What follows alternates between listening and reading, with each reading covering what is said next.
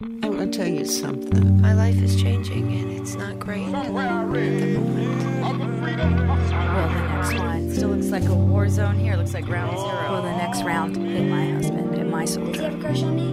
No. I just believe I'll die for my cause. Hearing is seeing. From American Public Media, this is an American Radio Works documentary. We went out on a search for the finest martinis. It may not be what the tourists come for, Excitement, casino. The best of everything here. but in its heyday, Las Vegas was one of the last spots where the American dream still seemed widely possible. The economy was so bad back home and the money was so good out here. You want to do better for your family, so you buy a bigger house. Now, Las Vegas is a foreclosure capital where working people wagered and lost. You can't have Moet taste on a beer budget. Maybe I'm stupid, but look at how many other people are so stupid. I'm Stephen Smith. In the coming hour, Foreclosure City from American Radio Works. First, this news.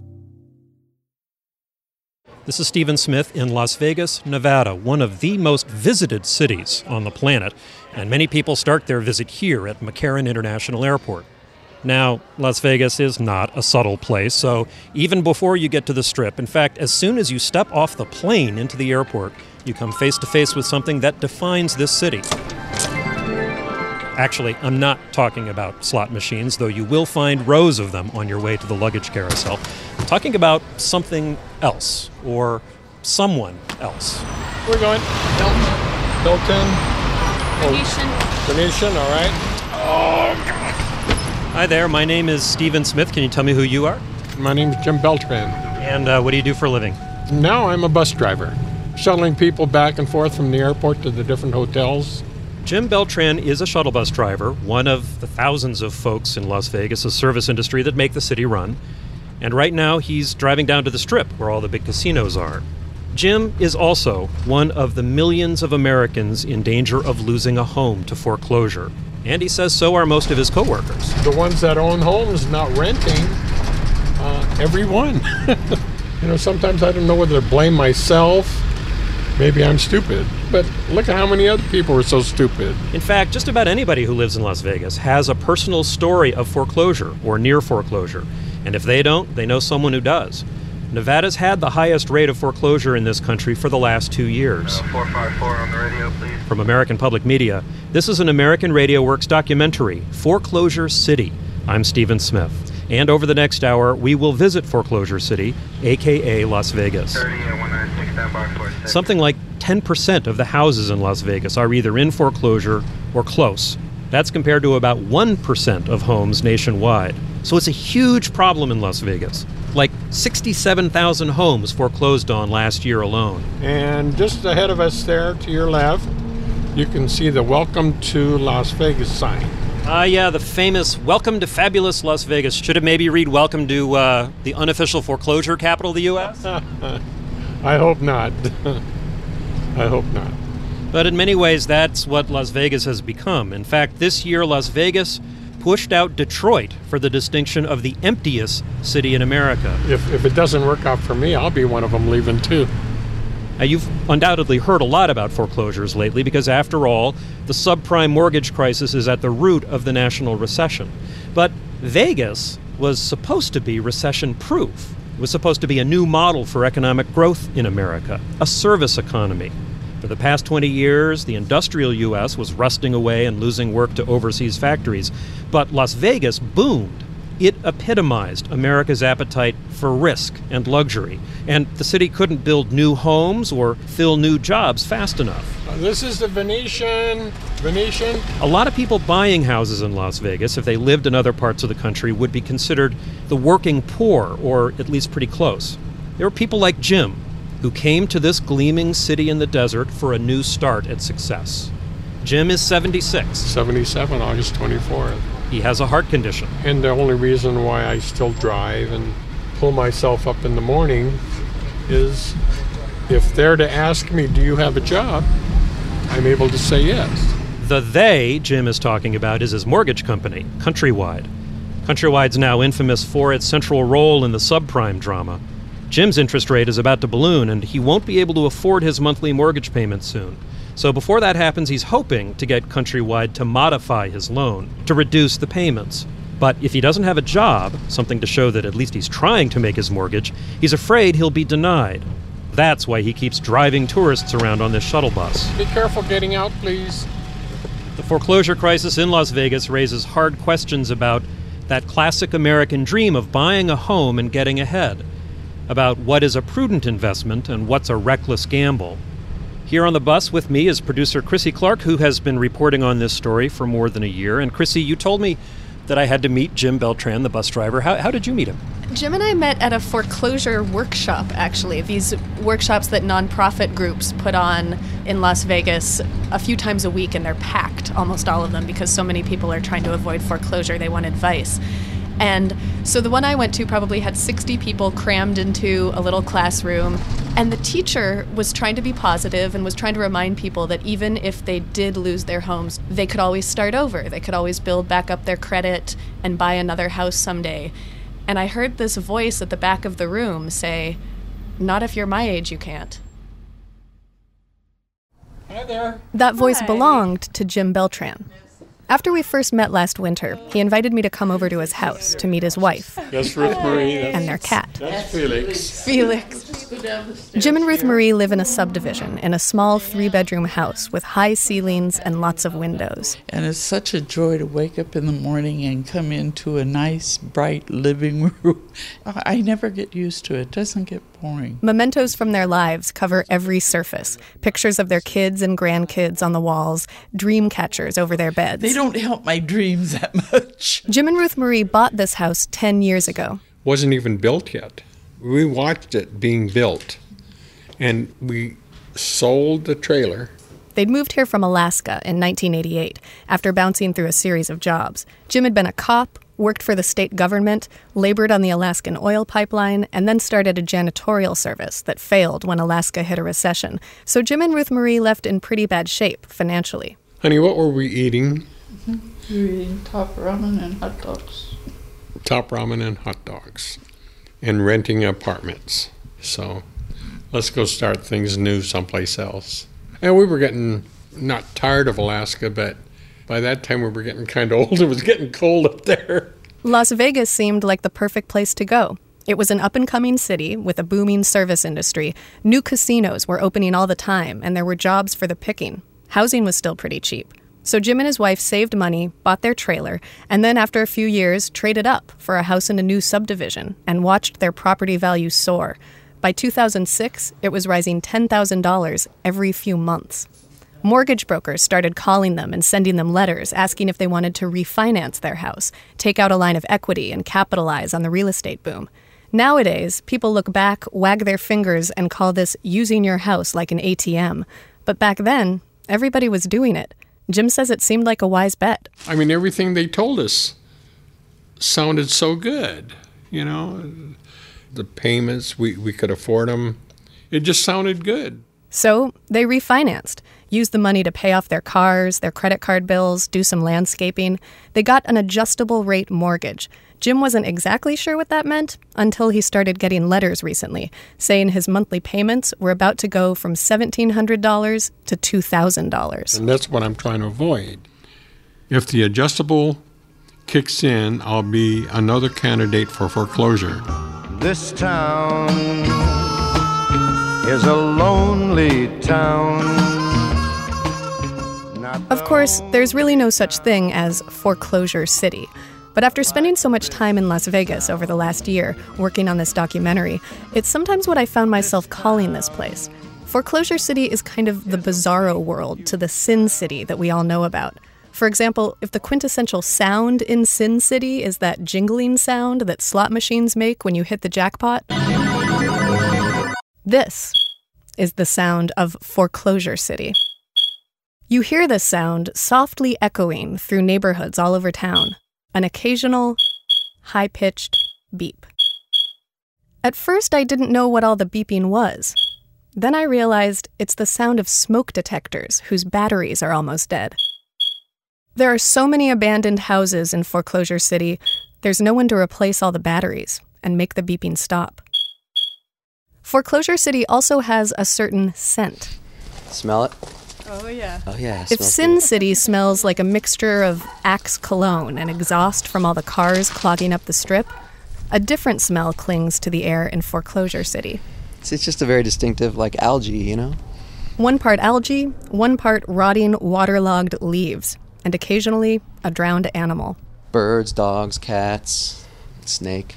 Because a lot of the homes in Las Vegas have swimming pools, and now that so many homes have been abandoned to foreclosure, no one is there to keep up the pools. The chemicals evaporate, and you've got thousands of perfect little breeding grounds for mosquitoes, which is where Rob Cole comes in. He's an environmental health specialist with Clark County, where Las Vegas is located. People are worried about West Nile virus here, since it's carried by mosquitoes. So the county sends out Rob with a big bucket of tiny silver fish that eat mosquitoes. It's pretty simple. I'm just going to pour the fish in slowly, and then you'll see them. They'll sit there for a minute, then they'll start to swim away. More things living in that pool than the house. A lot more. 3 years ago, a guy like Rob would treat maybe a few rotting pools a month, mostly cases where the owner was out of town and the neighbors started to smell something. But now there are so many foreclosures in Las Vegas, he can treat more than 20 pools in a day. I get like 20 reminders a day of how not to buy a home and how to save money first. That's the main thing. I'm like, when I buy a home, I'm going to make sure I have the finances. Through the back windows of this house with the pool, you can see into the dining room.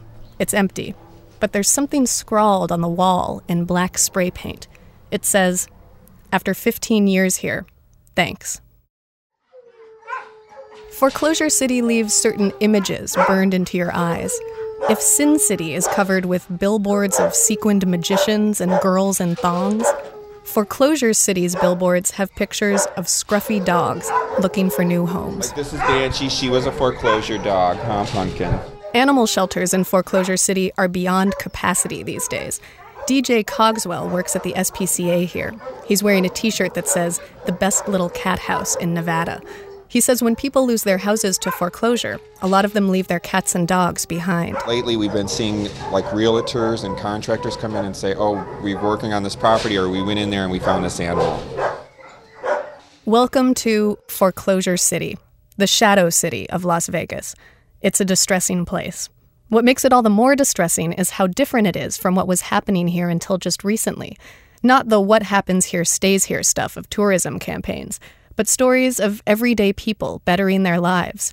Stories that would make Horatio Alger proud, involving not the people who play on the strip, but those who cater to them. The parking valet who made so much money in tips he bought his own Ferrari with cash. The cocktail waitress who saved enough money to buy her own house. Folks rising from starting out on the gaming floor to being in the executive offices. Bill Anderson is the chief economist for the Nevada Department of Employment. Folks starting with a small home building operation and seeing that balloon as the economy rose. For the last 2 decades, Bill's office has been keeping track of the jobs people came for when they flooded into Las Vegas. Every month, 4,000 to 5,000 new residents would come from across the country and around the world. Job growth was 4 times the national average. Las Vegas boasted one of the highest per capita incomes for people without college degrees. It was one of the last places the American dream still seemed possible, doing better than your parents, passing something on to your kids. Except in Las Vegas, it could happen in 1 generation. It was the American dream on steroids, bigger and faster. People called it the Las Vegas dream. If you've been willing to work hard, Nevada was the place to be. For 2 decades running, we were the fastest growing state in the nation because folks in search of economic opportunity came to Nevada. I come from the state of Michigan, which is going through some terrible struggles right now. There are a lot of people that have left the Rust Belt to come to Nevada. In fact, many economists saw Las Vegas as the new Detroit, a city with a powerful union presence where workers could find good, well-paying jobs and a foothold in the middle class. Instead of building cars or machinery, they built something less tangible, a fantasy of luxury served up for tourists. By far, our biggest economic engine is on the leisure and hospitality side. So we thrived on providing services as opposed to providing goods. And that proved to be very successful for us. It was a microcosm of a larger trend going on in the country. More and more places that were losing manufacturing jobs overseas turned to the service economy for new hope. And when it came to service, Las Vegas was on the cutting edge. The city was hailed as a new economic model for the 21st century. The economy was so bad back home and the money was so good out here. Debbie Dusso came to Las Vegas from an old industrial town in Rhode Island in 1990. She was just passing through, visiting a friend, but she stayed. I was here a couple of days and I already had a job and I was working and I couldn't leave. Debbie didn't finish college, so her job options were a little limited. In Rhode Island, she'd worked at the airport for a while, then waited tables. The jobs didn't pay well, and frankly, they were boring. In Las Vegas, she got a job at a shiny green casino with lions, real lions, in a glass cage near the lobby. She's a banquet server at the MGM Grand. Sometimes when a big convention comes through town, she works 16-hour days. She loves it. Well, I work with people from everywhere. I mean, I have friends now from Switzerland, from South Africa, from Ethiopia, from Thailand, from Singapore. And there's an air of glamour to it. When she serves food at celebrity fundraisers, she meets famous people in between the platters of lettuce wraps and chicken Vesuvio. Robert De Niro, Joe Pesci, my favorite person in the whole wide world, Robin Williams. Danced with him, actually. He would come back, and all the servers would be sitting in the back, and he would come back, and he would start cracking jokes, and he would do 20 minutes stand-up right there with just the servers. Times were good when she got the job. Thanks to the culinary union she belonged to, she had a pension, free health care. She made several times what a banquet server would earn in most parts of the country. And as she gained seniority and more shifts, her income kept growing. By 2005, she was making almost $80,000 a year. Her landlord wanted to sell the house she was renting, and one day she thought, maybe I can buy it. The way prices kept shooting up, she was afraid if she didn't buy soon, she'd miss her chance. And I'm like, well, let the chips fall where they lie. We'll see if I get a loan. You know, I put everything out there, and this is what I have, and this is what I make, and I don't owe any bills. Can you do it? She got a loan, with a catch. She didn't qualify for a traditional loan big enough to buy the house she wanted. It cost $320,000. But she could get one of those subprime loans we hear so much about now. It had more flexible terms. Debbie put no money down, and for the first 2 years, she paid only interest on the loan, none of the principal. Debbie says her mortgage broker assured her that after that, when her payments started to increase, she could just refinance. The way things were going back then, it was a good bet the value of her house would have increased too, not to mention her income. It seemed like a smart gamble. And I'm like, okay, well then if you think I can do it, then I guess I can. I wasn't really ready to buy a house, but I figured if I could get the loan, then obviously they thought I was ready for it. These were the sorts of deals that, a few years ago, were happening all over Las Vegas and many parts of the country where subprime mortgages were common. When people talk about them now, they're sometimes used as quiet indictments of foolishness and greed. As in, how could a banquet server think she could afford to buy a $320,000 house?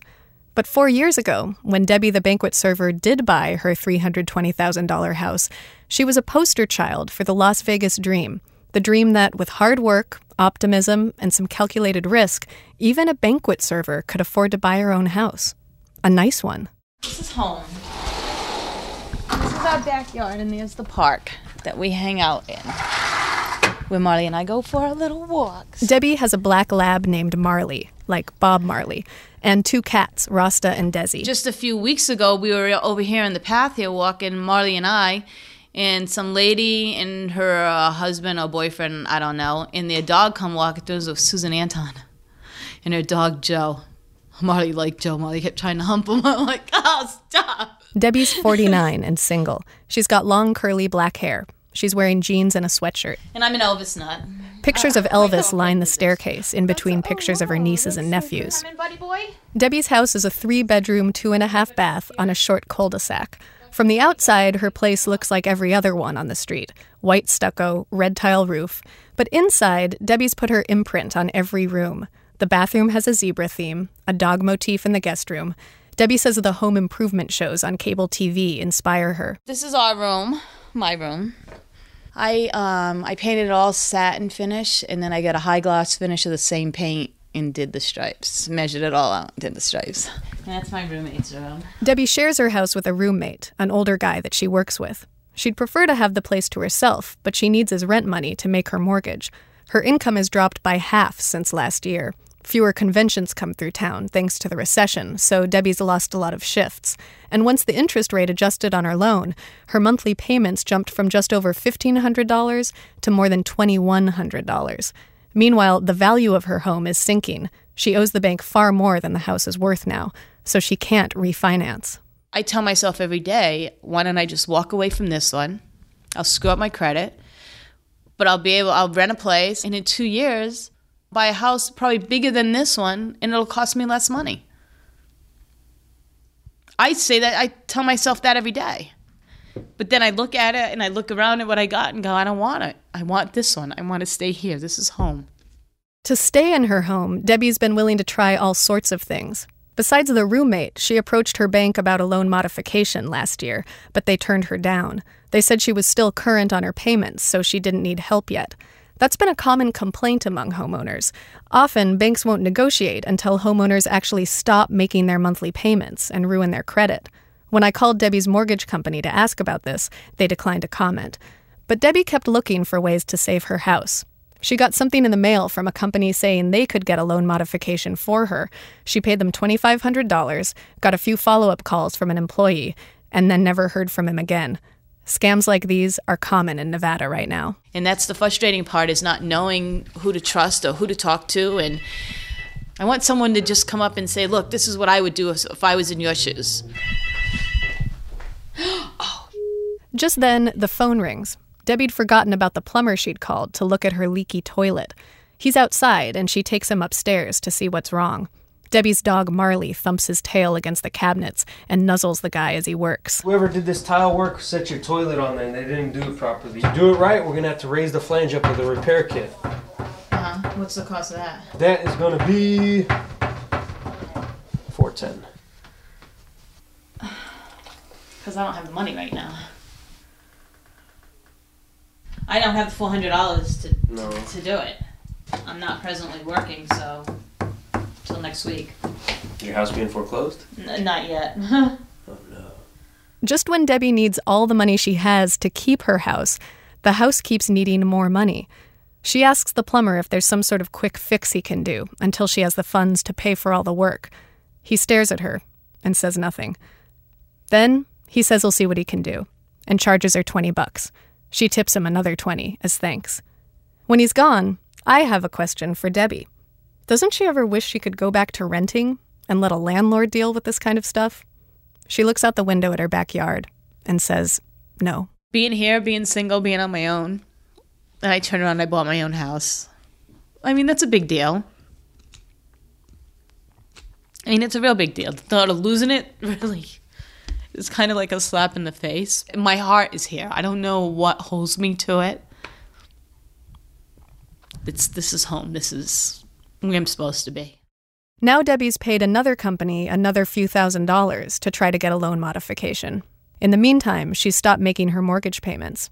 It's a gamble that might ruin her credit and lead to foreclosure. But it might be a way to stay here.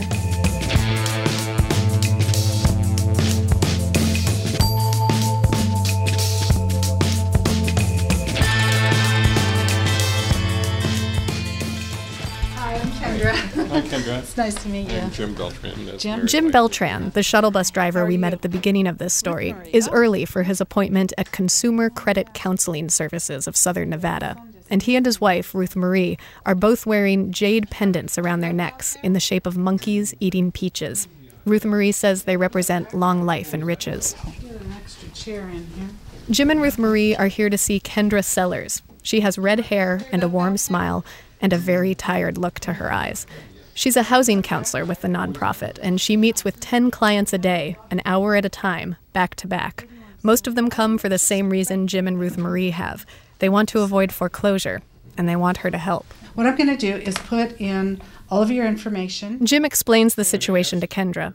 He and his wife are in their 70s. She's retired. He works part-time as a shuttle bus driver. They refinanced their house 2 years ago, at the peak of the real estate bubble, to pay bills, do some landscaping, buy a few things. The loan they got had an adjustable rate, and the monthly payments are about to go up $300. Jim shows her the loan papers. Oh my gosh, it's going up 2%. Jim says work is slow and his income has dropped. So even at his current interest rate, he has to pull $500 a month out of his savings just to keep up with his mortgage. But you don't want to have to keep dipping into your savings every month because sooner or later that's going to give out. Jim nods. Kendra asks him a series of questions about his income and expenses and plugs his answers into a computer program. Okay. So what we've got here is 514. negative. Yeah. So Kendra points out what they already know. He's spending more than he's making. She looks at the budget and makes a few suggestions. Maybe they could get rid of their cell phone, not go out to eat as much. Yeah, it's a free world. You can spend your money however you want. However, while we're at it, people have been known to live without cable TV. Yeah. So it's a matter of priorities. Then she leans forward. Another thing I want to bring up to you. Mm-hmm. 68% of your income is being paid for your mortgage payment. That's really, really high. That's about twice as high as it should be. It should be around 30 to 35%. Mm-hmm. So an awful lot of your income is going to this house. Okay. If we were going to rent, I really wouldn't have to work or anything like that. Oh, I know all that. Okay. Yeah. But then again... I'm here to tell you all your options. The advice to give up the house is not what Jim came to hear. They talk about Jim's efforts to get his bank to modify his home loan. It's in the review process right now, and Kendra tells him to call every day to check on it. The squeaky wheel gets the oil. Anyhow, thank you so much. Yeah. You're welcome. Kendra wishes them luck and walks them out. Then she comes back to her office, sits down, and takes a deep breath. Probably 2/3 of the people I see really should let their houses go. They really should, but they don't want to. That's their dream house, and they want to stay in it. Kendra holds mortgage lenders largely to blame for getting folks into houses they couldn't afford. But I don't think that the borrowers can be totally absolved of all this either, because they were taking a gamble on this house. They thought that the price would go up. Kendra also points her finger in one more direction, the American dream itself, and the way it played out in Las Vegas. The American way is to have a house. I mean, that's what everyone's dream is. And I know that's why a lot of people move here. Homes were more affordable than they were in other parts of the country. People thought at the time that that was their last opportunity to get a house, that they would keep on rising, and they were going to jump in there and get that house and live the dream. But Kendra says maybe that wasn't the right dream for everyone. St. Jude, thank you for everything you've done for me and my family. Foreclosure City is filled with whispered prayers. Jim Beltran says this is his. I have a problem now is I got my mortgage. I like to get that straightened out.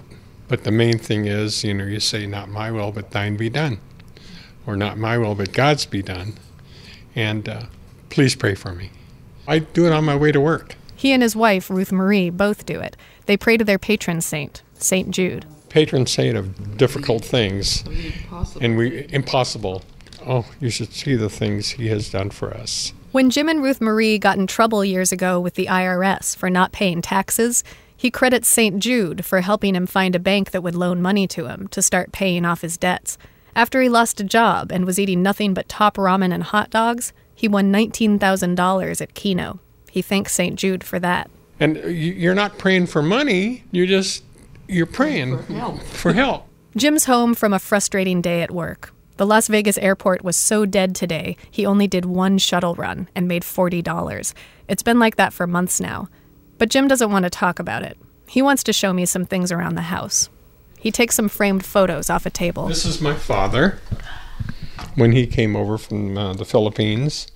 He was in his early 20s. He looks down at the black and white picture of a young man with dark hair, smiling, sitting on a front stoop. He came from the Philippines to become an engineer, could never get the type of jobs commensurate with his education. Retired, basically a good word for it, being maintenance man. He was a janitor.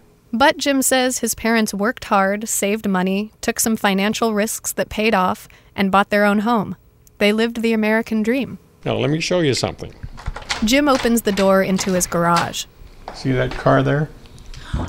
Behind a stack of boxes, an old car is sitting on blocks. It was Jim's dad's. Jim inherited it when he died. That's worth $20,000 now. It's a 1948 Dodge. And that's how I look at this house. I want to pass on what I have to my kids.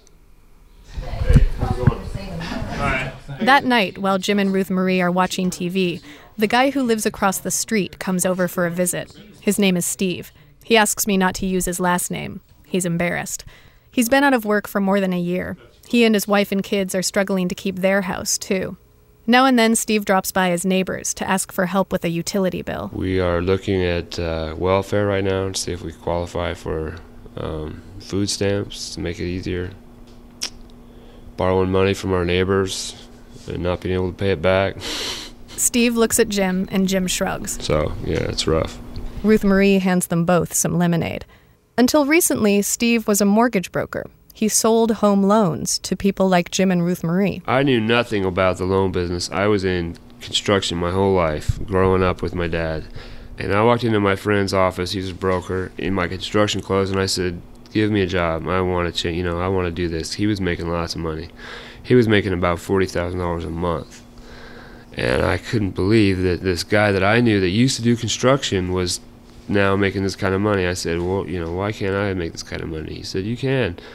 For 2 weeks, I'll give you a crash course, and then after that, it's sink or swim. So then that's exactly what he did. And I couldn't believe how easy it was. Steve made $100,000 his first year. He insists he never gave a loan to someone he didn't think could afford one. That's just the way I was taught. I worked with some good people, and they were honest. And there were people in our office that were sharks, and they really made a lot of money, but they probably made a lot of people unhappy. And Steve is in the same boat as a lot of those unhappy people, now that his mortgage business has gone belly up. I made a crap load of money really fast. Well, more money than not a crap load of money, but more money than I was used to making. And like a fool, I upgraded like people do. I spent money. You want to, do better for your family, so you buy a bigger house, or you buy a new car, or you do that, So I bought a new house, I bought a couple cars, and everything was fine for a couple of years. And when things started to get tight, I kept thinking it was going to get better, and it just got worse and worse and worse. Steve is trying to find another job now, doing what he used to do, construction. But with the collapsing housing market, the construction business has ground to a halt, too. His wife got a job at Trader Joe's, but it doesn't pay very much. They're more than 8 months behind on their mortgage. He says his family has cut back in every way they can think of. They give themselves one night of fun a week, where they rent a video and make popcorn. That's it. I go across the street, and Steve shows me his house. While we're standing in his garage, I ask him what he hopes other people might learn from his experience. I hope people learn how to use their money properly, how to save their freaking money, because when you have none and you're forced to swallow your pride and then ask for, to borrow, or you're selling stuff that you would never sell, or... He looks off into the distance for a sec. I mean, I play guitar. Playing guitar is like my life, and I have pawned or sold all of my equipment, all of my guitars except for one. I have one left, and I won't get rid of it, I hope, but... Before I leave, I ask Steve to play me some of his music. He thinks about it, almost agrees to, and then says no. He's out of practice. And one of his guitar strings is broken anyway. But a few weeks later, he sends me this recording he made of his music.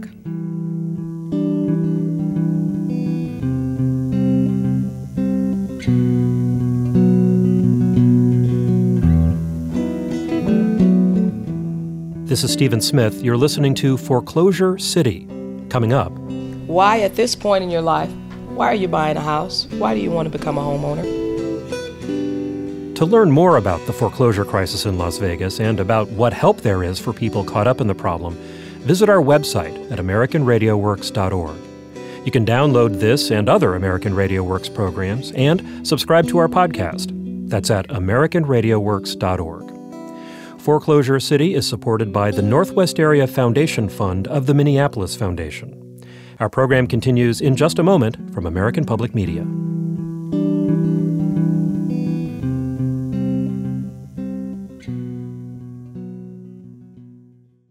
From American Public Media, this is an American Radio Works documentary, Foreclosure City. I'm Stephen Smith, and driving the car here in Las Vegas is producer Chrissy Clark. Yes, and I am going to pull over right here. So we've just pulled up to a gated subdivision just outside Las Vegas. This is called San Nicolo, and it's one of the newest suburbs in Las Vegas. It's also one of the most foreclosed. We're in Las Vegas because it's kind of become the unofficial capital for the country's foreclosure crisis. It's had one of the nation's highest rates of foreclosure for the last 2 years, and along with that, one of the highest rates of unemployment. But until recently, Las Vegas was actually known for a very different set of distinctions. It was the fastest growing city in the country, 4 times the economic growth of anywhere else in America. It had lots of jobs and relatively cheap housing, so people were flooding here from all over the U.S. Las Vegas seemed like one of the few places left where a poor or working class family could own its own home and pass that wealth along to their children. Right, and so far in this program, we've been talking about 2 things. People who bought more house than they could afford, and people who took a bunch of equity out of their house and used it, as the saying goes, like an ATM machine. But here in San Nicolo, there are other kinds of stories, including people who felt they did everything right. People like Karen Lewis, a white-collar professional with a steady job and a degree in accounting. Hello? Hi, is this Karen? Yes. Hi, it's Chrissy. The first time I visit Karen, in March of last year, I have to dial her up at this call box. Okay, I'll press you in. Hang on. And wait to be let inside the wrought iron gate. Access granted. Please enter. This gate means a lot to Karen and the neighborhood. It helped give the new Spanish-style homes here a sense of security and distance from the problems of the outside world. And a few years ago, price tags of $500,000. And the gates are swinging open. At least, that's how the gate was supposed to work. When I meet Karen, she's relieved that the gate is even opening. She says one night in the summer of 2007, that became the exception, not the rule. I came home one night, the gate was broken. Some kids had rammed through the gate to get to a raging party next door to Karen's house. They were racing up and down the block in jacked up trucks. There were all these cars lined up and down the street. There were tons of beer cans, music, kids wandering up and down. We called security, they broke the party up. But I thought, I've paid how much money for this house, and I feel like I'm living in a college town. Around the same time, tow trucks also started bashing through the gate. They were coming in to repossess residents' cars, and someone else had broken into the neighborhood and slashed some tires, stolen some purses. It's definitely not the family neighborhood that I expected. Karen's family moved to San Nicolo 3 years ago. They'd sold a house in San Diego for $200,000 more than they paid. They were like many of the new residents who poured into Las Vegas back then. They were equity refugees, in search of a place where the money they made off the real estate boom in California would go farther. They bought a 5-bedroom, 3.5-bath, hacienda-style house with high ceilings, granite countertops, and a dramatic view of the mountains. Sort of my dream house, in a way, more so than what we had been able to afford in California. It cost them $435,000. They put down the $200,000 they made on their San Diego house and were left with a mortgage they could easily manage. They both had good jobs. She's a business consultant. He's a chemical engineer. Karen says she had a certain version of success in mind here, one that involved living next to other young professional families with nice cars and well-tended yards. Given the price range of the house, you were going to have people that if they're going to spend that kind of money, there's going to be a pride of ownership. I like the fact that there's a golf course and a private country club in the neighborhood. I'm not a member, but it's nice being associated with a bit of exclusivity. That's not what San Nicolo is associated with now. To understand what happened to this neighborhood, you need to know a bit about housing speculation, a popular pastime during the Las Vegas boom. When Karen's family was buying their house, so were small-time speculators, 2 and 3 houses at a time. The places were selling like hotcakes, or another substance, as Butch Cody puts it. He's Karen's neighbor. Wow, it's like, who needs to be a drug dealer when you can buy real estate in Las Vegas? Not that I sell drugs. Actually, Butch is a hairdresser. He bought 3 houses in the neighborhood with adjustable rate mortgages and planned to flip them for a quick profit. That was back when real estate prices seemed like they could go nowhere but up, and loans were easy to get without down payments or proof of income. Now that his monthly rates have increased, Butch can't afford his houses anymore. He stopped paying the mortgage on the one he lives in January. He guesses the bank will get around to seizing it in the next few months. There's an empty. It might still be empty, but at least nobody's in there. Oh, really? Karen Lewis and her 4-year-old son, Cooper, walk around their neighborhood on a windy spring day. 24 of the 214 homes in San Nicolo are in foreclosure. That's about 11%. That's much higher than the national average, which is under 2. But it's places like San Nicolo, where so many people defaulted on their mortgages all at once, that are at the root of the global financial meltdown. When banks wound up with all these bad loans on their hands, they started seizing up on credit and lending, and things started to spiral down from there. Empty house. Each empty house in San Nicolo has played a tiny role in that larger economic drama. It's probably a foreclosure, but I'm not sure. If you see the lawn's dead. A dead lawn is a telltale sign of a soon-to-be foreclosed house. Cooper's proud that he's found one. I found one. I found one. Do you know what foreclosure means? Not living in a house. Do you have friends at school who have foreclosures? Some friends. I didn't realize you realized. You knew that? Oh, God. But it's not just foreclosures that are affecting Karen's neighborhood. With the sagging market, speculators who've avoided foreclosure still can't sell their houses like they'd planned, so they're renting them out instead. Houses designed for single families are being rented to groups of college kids, like the ones who broke the gate, or multiple families at a time. On the corner, we believe that it's a halfway house. There are about 6 cars. They don't say hi. Later, I go to the house that Karen thinks is a halfway house. Hi, I'm Chrissy. I'm a reporter. Oh, sorry. An older woman and a little girl crack open the door. Oh, sorry about that. Everybody work in the nighttime. Oh, where do they work? They are taxi drivers. Okay. The graveyard. Yeah, everybody's sleeping. The woman's name is Georgina Simmons, and the girl is her granddaughter, Topaz. They tell me they started renting this house in 2007, right when the real estate bubble burst in Las Vegas. Yeah, because we have more rooms here and we are more together. And how we many? are going to buy the house. You're going to buy the house? We're going to buy the house. Yeah, we really like the neighbor. How many people live here? 9. No. Yes. Cállate. But that's 7. Okay. 7. 9. The gate around San Nicolo was supposed to keep out this sort of stuff. Houses crammed with people, renters without much money. Karen Lewis moved here because it was exclusive. And frankly, these were the sorts of situations she wanted to exclude. But she says she's realizing, slowly, that the changes to her neighborhood haven't been all bad. There are some biases that I had that I didn't realize. You sort of stereotype people like the neighbor next to me. They have a detailing business, so they would actually have their customers come to their house, and they would clean the cars, and they would have music playing, and they'd be sitting out in their lawn chairs, drinking beer and talking to their friends in the middle of, a Saturday afternoon. I didn't expect to have that kind of traffic in my street, but they're awesome neighbors. They're the ones that slow down when they see a kid. And Karen says they probably came here for the same reason she did, to live their dreams.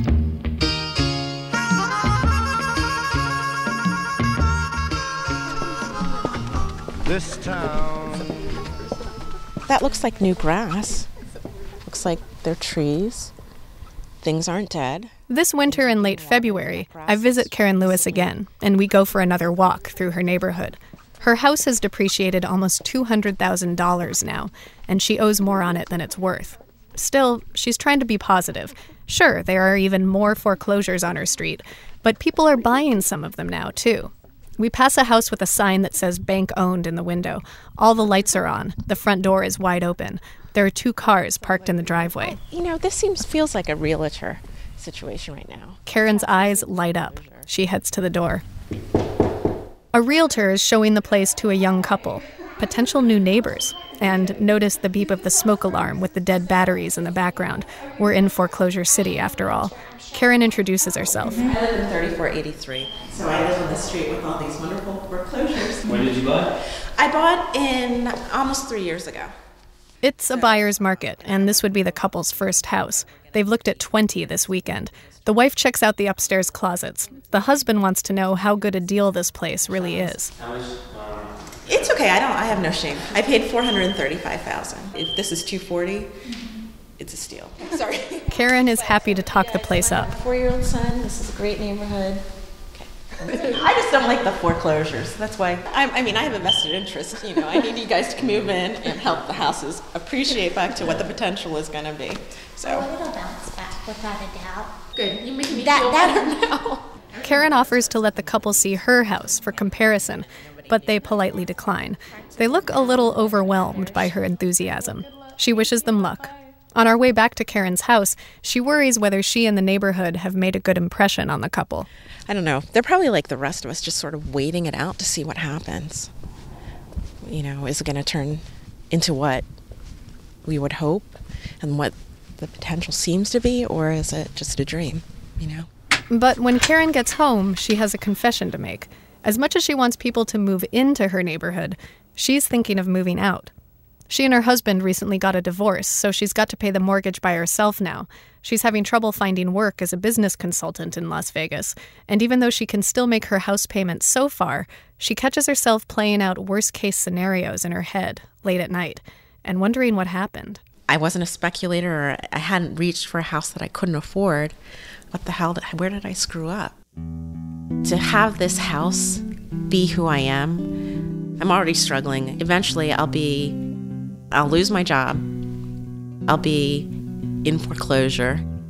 I'll have the shame of having horrible credit. I don't want my kid to see that. The next time I talk to Karen, she and her son have moved. She's renting out her house in Las Vegas to someone, and she's living in a place less than half its size, in Pennsylvania, where she grew up.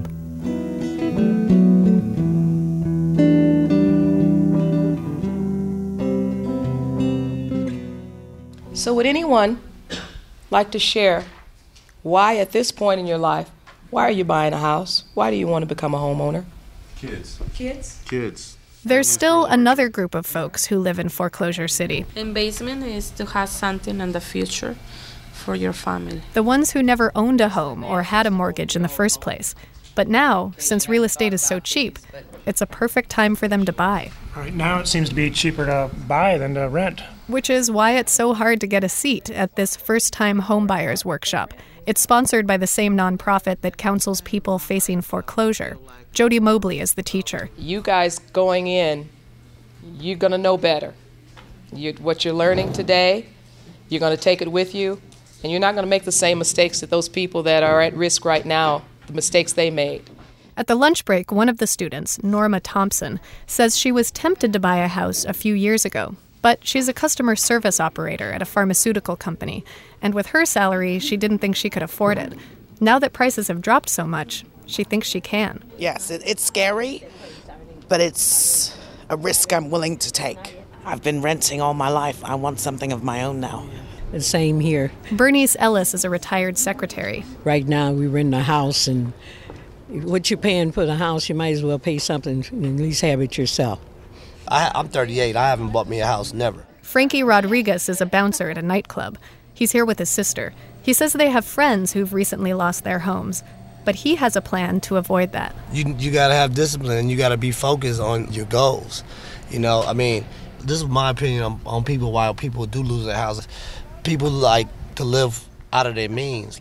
You can't have Moet taste on a beer budget. You know what I mean? That's pretty much the answer I get from everyone. They say, I know better. It will work out for me. It's a risk I'm willing to take.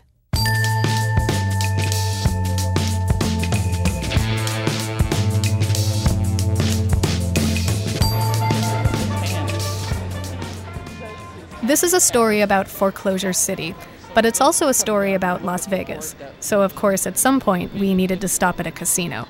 We waited till the end. Jim Beltran, the shuttle bus driver, and his wife Ruth Marie like to do a little gambling, even though money is tight for them.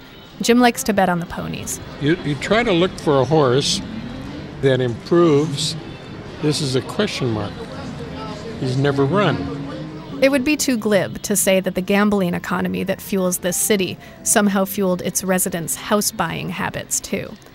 But there are parallels between what happens in Las Vegas casinos and what happened in Las Vegas and a lot of America during the housing bubble. Any investment carries risk, even one that seems as secure as an investment in a house that you can afford. Buying a house is supposed to be a prudent, adult thing to do. It's a big part of the American dream. But, like gambling, there's always a risk. There are calculated risks and foolish ones. It's just that it can be hard to know the difference until you win or lose. Come on, 2. Jim puts $30 on horse number 2. Yeah. My horse is out of it. He got hit by the other horse. It comes in last. Oh, well. And Jim decides he won't bet on anything else for the night. That's it. That's how the money went. $30, which I shouldn't have done, but I did. That's my limit. All I'll be doing now is chasing bad money. As for the bet they placed on their house, Jim and his wife still don't know what will come of that one.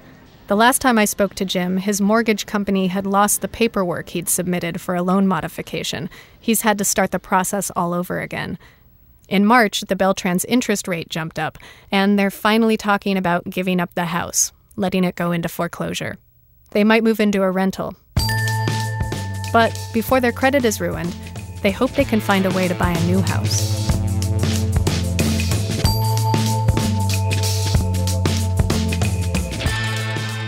If Jim and Ruth Marie do buy a new house, they may be able to find an incredible deal. Because of the foreclosure crisis, there are cheap houses all over Las Vegas now. They're attracting investors and first-time home buyers like the people who looked at the house in Karen Lewis's neighborhood. In fact, some economists worry that such bargain hunting could fuel another housing bubble. So, we're still facing that same equation, the need to balance risk and prudence. It'll be good for the economy if consumers regain some confidence, but not too much confidence. If we take some risks again, but not too many risks. If we want the good life, but not so fast that we bet it all and lose it.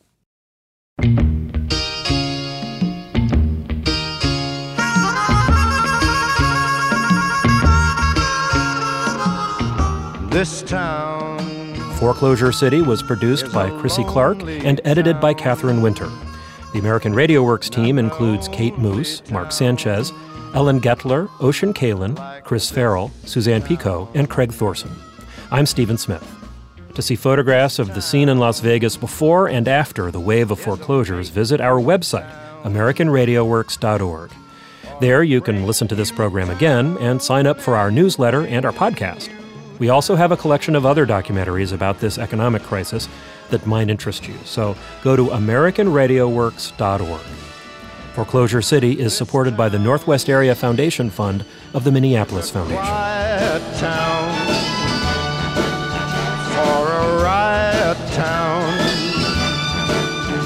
like this town, this town. American Public Media